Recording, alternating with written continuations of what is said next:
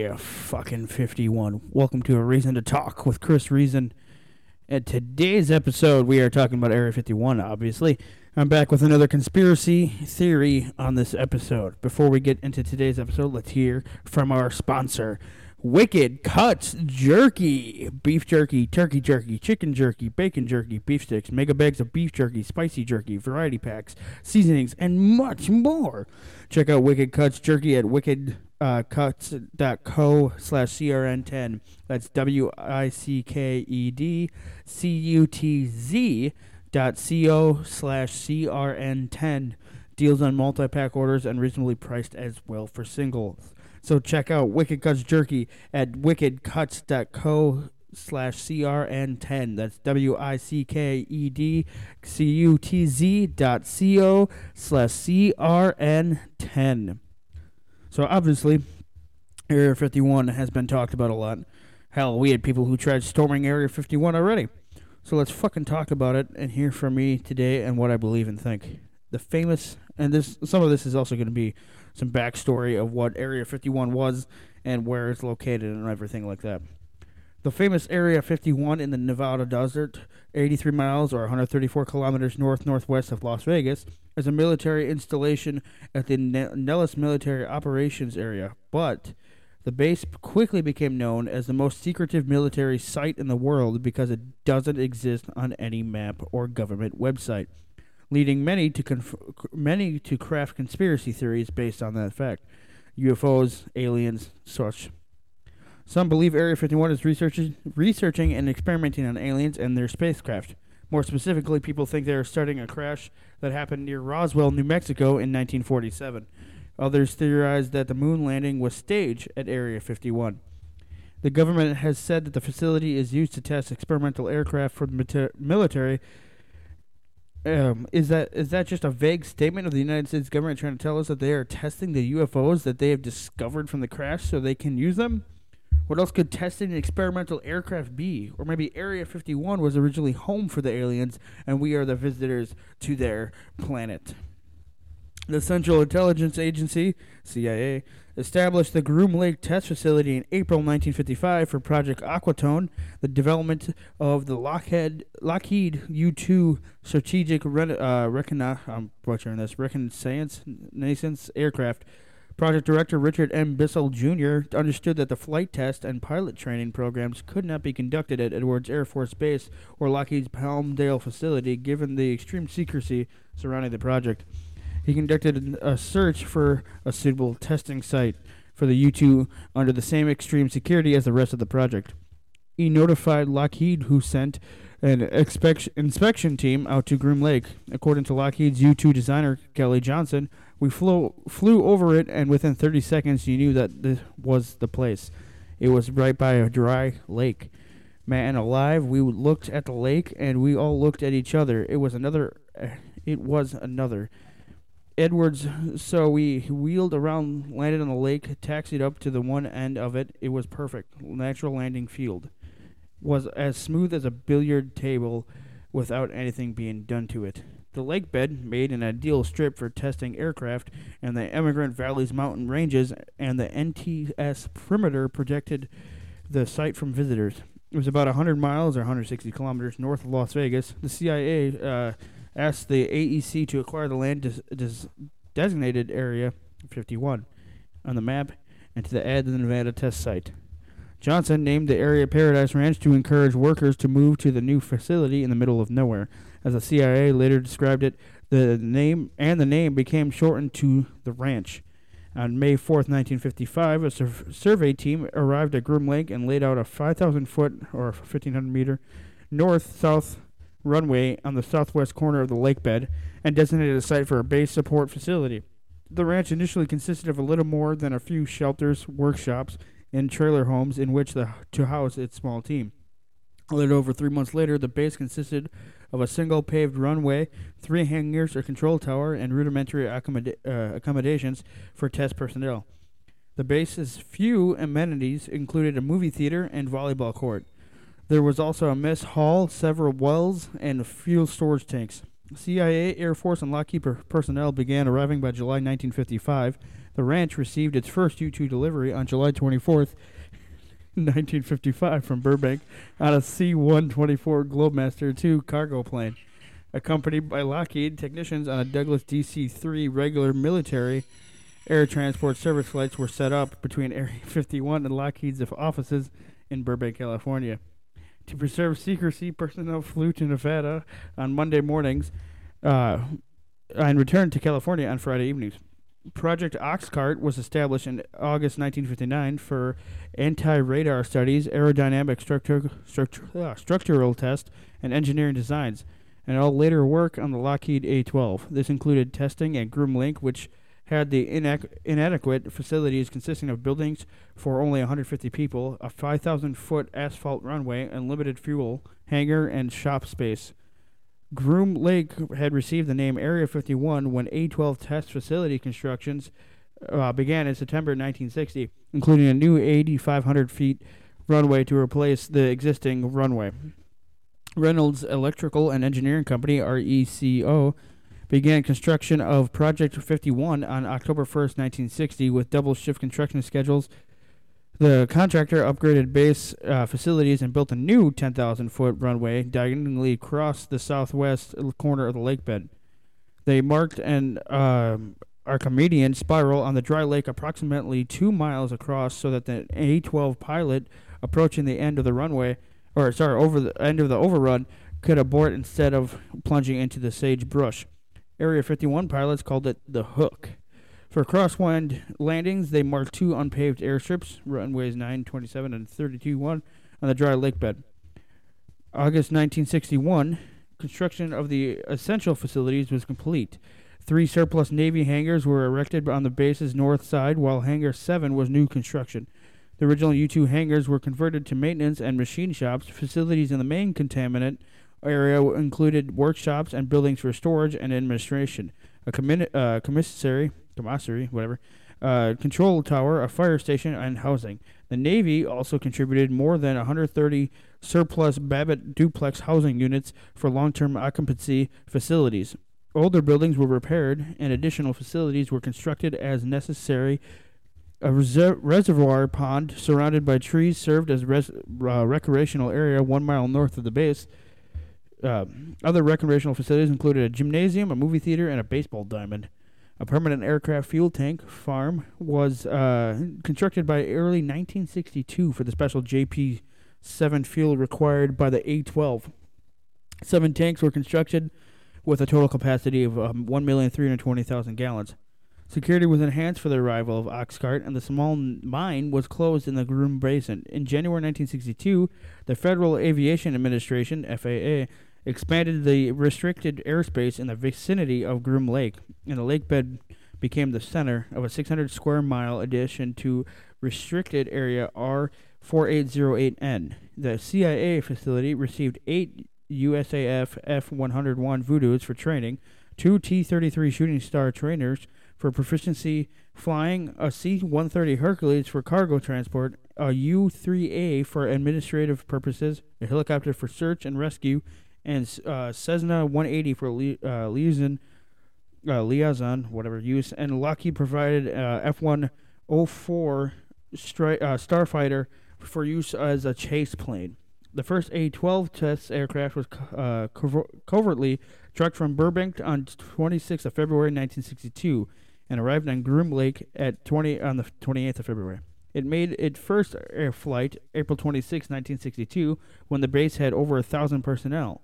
The closed airspace above Groom Lake was within the Nellis Air Force Range airspace, and pilots saw that A-12 20 to 30 times.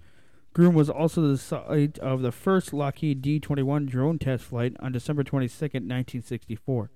By the end of 1963, 9 A-12s were at Area 51, assigned to the CIA-operated 11th 29th Special Activities Squadron. Following the loss of Gary Powers' U-2 over the Soviet Union, there were several discussions about using the A-12 Oxcart as an unpiloted drone aircraft. Although Kelly Johnson had come to support the idea of drone reconnaissance, he opposed the development of an A-12 drone, contending that the aircraft was too large and complex for such a conversion.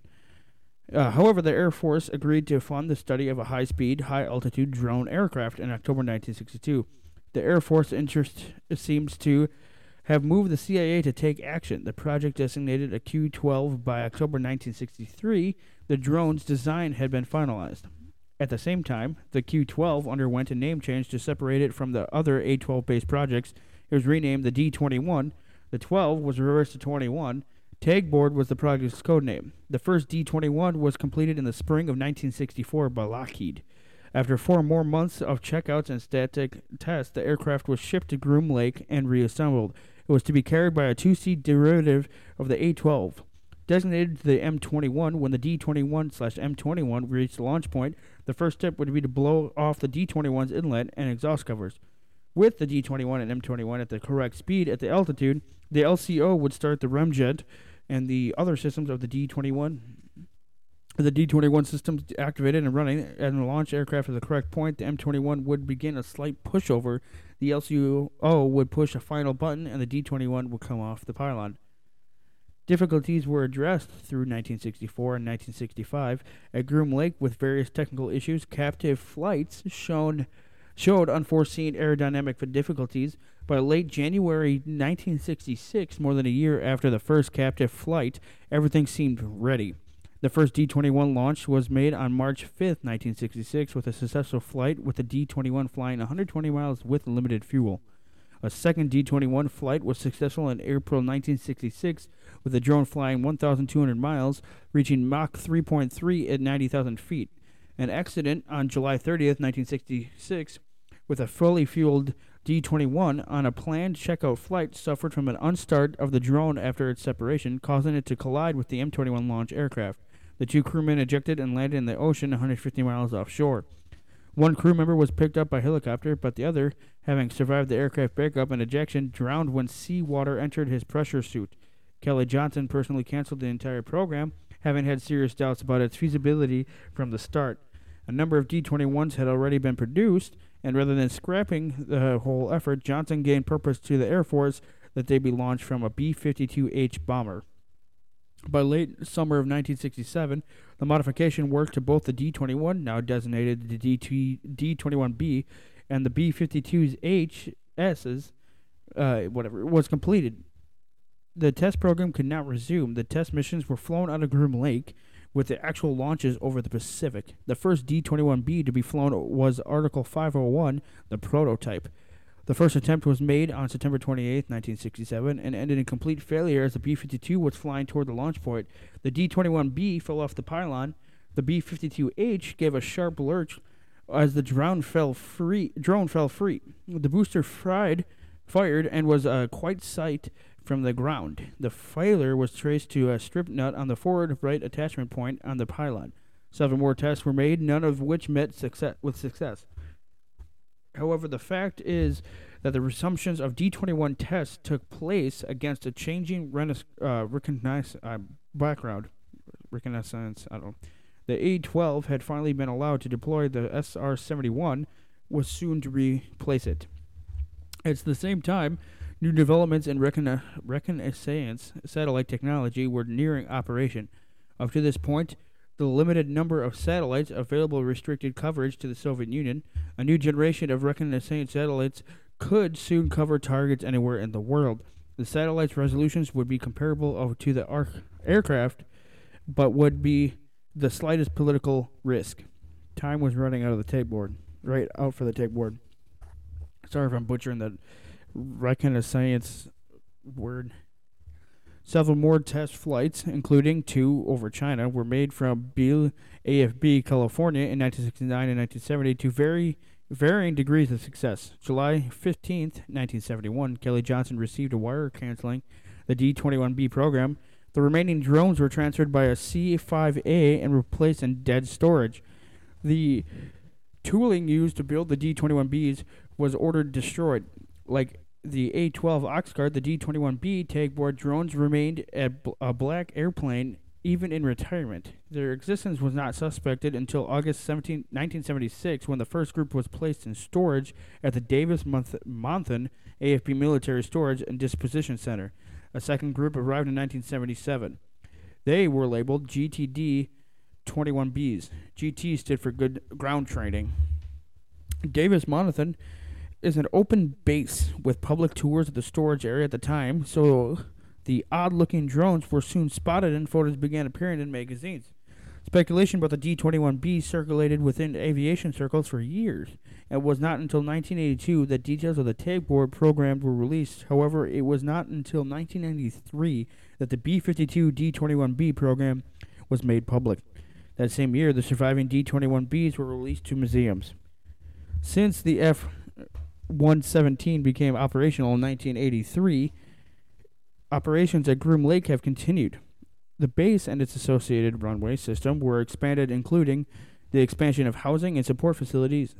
In 1995, the federal government expanded the exclusionary area around the base to include nearby mountains that had hitherto afforded the only decent overlook to the base, prohibiting access to 3,972 acres of land formerly administered by the Bureau of Land Management. On October 22, 2015, a federal judge signed an order giving land that belonged to a Nevada family since the 1870s to the United States Air Force for expanding Area 51. According to the judge, land that overlooked the base was taken to address security and safety concerns connected with their training and testing. There were some other aircraft that were reported to be tested at this base, but it would have just been me talking about random aircraft that had nothing to do with now. So let's talk about some other information on Area 51. We're getting in here to some information regarding it. The United States government has provided minimal information regarding Area 51. The area surrounding the lake is permanently off limits to both civilian and normal military air traffic. Security clearances are checked regularly. Cameras and weaponry are not allowed. Even military pilots training in the NAFR risk disciplinary action if they stray into exclusionary box surrounding Grimm's airspace. Surveillance is supplemented using buried motion sensors. Area 51 is a common destination for Janet, a small fleet of passenger aircraft operated on behalf of the Air Force to transport military personnel, primarily from Harry Reid International Airport. The USGS topographic map for the area only shows a long disused Groom mine. A civil aviation chart published by the Nevada Department of Transportation shows a large restricted area defined as part of the Nellis restricted airspace. The National Atlas shows that the area is lying with the Nellis Air Force Base. There are higher resolution and newer images available. Other satellite imagery providers include Russian providers and the Iconos. These show the runway markings, base facilities, aircraft, and vehicles. June 25th, 2013, the CIA released an official history of the U-2 Oxcart project, which acknowledged the existence of Area 51 in response to a Freedom of Information Act request submitted in 2005 by Jeffrey T. Richardson of George Washington University's National Security Archive. It contains numerous references to Area 51 and Groom Lake, along with a map of the area. 1994, 5 unnamed civilian contractors and the widows of contractors Walter Kaja and Robert Frost sued the Air Force and the United States Environmental Protection Agency. They alleged that they had been present when large quantities of unknown chemicals had been burned in open pits and trenches at Groom. Rutgers University biochemists analyzed biopsies from the compliance and found high levels of dioxin, dibensulfurin, and triglyceride, I cannot pronounce these for crap, in their body fat. The compliance alleged that they had sustained skin, liver, and respiratory injuries due to their work at Groom, and that this had contributed to the deaths of Frost and Kaja. The suit sought compensation for the injuries, claiming that the Air Force had illegally handled toxic materials and that the EPA had failed in its duty to enforce the Resource Conservation and Recovery Act, which governs the handling of dangerous materials. They also sought detailed information about the chemicals, hoping that this would facilitate the medical treatment of survivors. Congressman Lee H. Hamilton, former chairman of the House Intelligence Committee, told 60 Minutes reporter Leslie Stahl that the Air Force is classifying all information about Area 51 in order to protect themselves from a lawsuit. The government invoked the state secrets privilege and petitioned U.S. District Judge Philip Pro to disallow disclosure of classified documents or examination of secret witnesses, claiming that this would expose classified information and threaten national security. Judge Pro rejected the government's argument, so President Bill Clinton issued a presidential determination exempting what it called the Air Force operating location near Groom Lake, Nevada, from environmental disclosure laws. Consequently, Pro dismissed the suit due to lack of evidence. Turley appealed the U.S. Court of Appeals for the Ninth Circuit on the grounds that the government was abusing its power to classify material. Secretary of the Air Force Sheila E. Windnall filed a brief which stated that disclosures of the materials present in the air and water near Groom can reveal military operational capabilities with the nature and scope of classified operations. The Ninth Circuit rejected Turley's appeal, and the U.S. Supreme Court refused to hear it, putting an end to the compliance case. The President annually issues a determination continuing the Groom exception, which is the only formal recognition that the government has ever given that Groom Lake is more than simply another part of the Nellis complex. An unclassified memo on the safe handling an F-117 Nighthawk material was posted on an Air Force website in 2005. This discussed the same materials for which the compliance had requested information which the government had claimed was classified. The memo was removed shortly after journalists became aware of it. In December 2007, airline pilots noticed that the base had appeared in their aircraft navigational systems. Latest Jepson database revision with the ICAO airport identifier code of KXTA and listed as Homey Airport. The probable inadvertent release of the airport data led to advice by the Aircraft Owners and Pilots Association, AOPA, that student pilots should be explicitly warned about KXTA, not to consider it as a waypoint or destination for any flight, even if it now appears in public navigation databases. The perimeter of the base is marked out by the orange posts and patrolled by guards in white pickup trucks and camouflage fatigues. The guards are popularly referred to as camo dudes by enthusiasts. The guards will not answer questions about their employers. However, according to the New York Daily News, there are indications that they are employed through a contractor such as AECOM. Signage around the base perimeter advises that deadly force is authorized against trespassers. Technology is also heavily used to maintain the border of the base. This includes surveillance cameras and motion detectors. Some of those motion detectors are placed some distance away from the base on public land to notify guards of people approaching. Dwayne A. Day published Astronauts and Area 51, the Skylab Incident, in the Space Review in January 2006. It was based on a memo written in 1974 to CIA Director William Colby by an unknown CIA official. The memo reported that astronauts on board Skylab had inadvertently photographed a certain location. There were specific instructions not to do this. Redacted was the only location which had such an instruction. The name of the location was obscured, but the context led Day to believe that the subject was Groom Lake. Day argues that the CIA considered no other spot on Earth to be as sensitive as Groom Lake. The memo details debate between federal agencies regarding whether the images should be classified, with Department of Defense agencies arguing that it should, and NASA and the State Department arguing that it should not be classified. The memo itself questions the legality of retroactively classifying unclassified images. The memo includes handwritten remarks, apparently by Director of Central Intelligence Colby. Secretary of the State Rusk did raise it, and the State Department people felt strongly, but he inclined leave decision to me, DCI. I confess some question over need to protect since USSR has it from our own stats. What really does it reveal? If exposed, don't we just say classified USAF work is done there? The declassified documents do not disclose the outcome of discussions regarding the Skylab imagery. The debate proved moot as the photograph appeared in the federal government's archive of satellite imagery, along with the remaining Skylab photographs. January 28, 2019, an unidentified man drove through a security checkpoint near Mercury, Nevada, in an apparent attempt to enter the base. After an 8-mile vehicle pursuit by the base security, the man exited his vehicle carrying a cylindrical object and was shot dead by NNSS security officers and sheriff's deputies after refusing to obey a request to halt. There was no other injuries reported. Area 51 has become a focus of conspiracy theories due to its secretive nature and connection to classified aircraft research.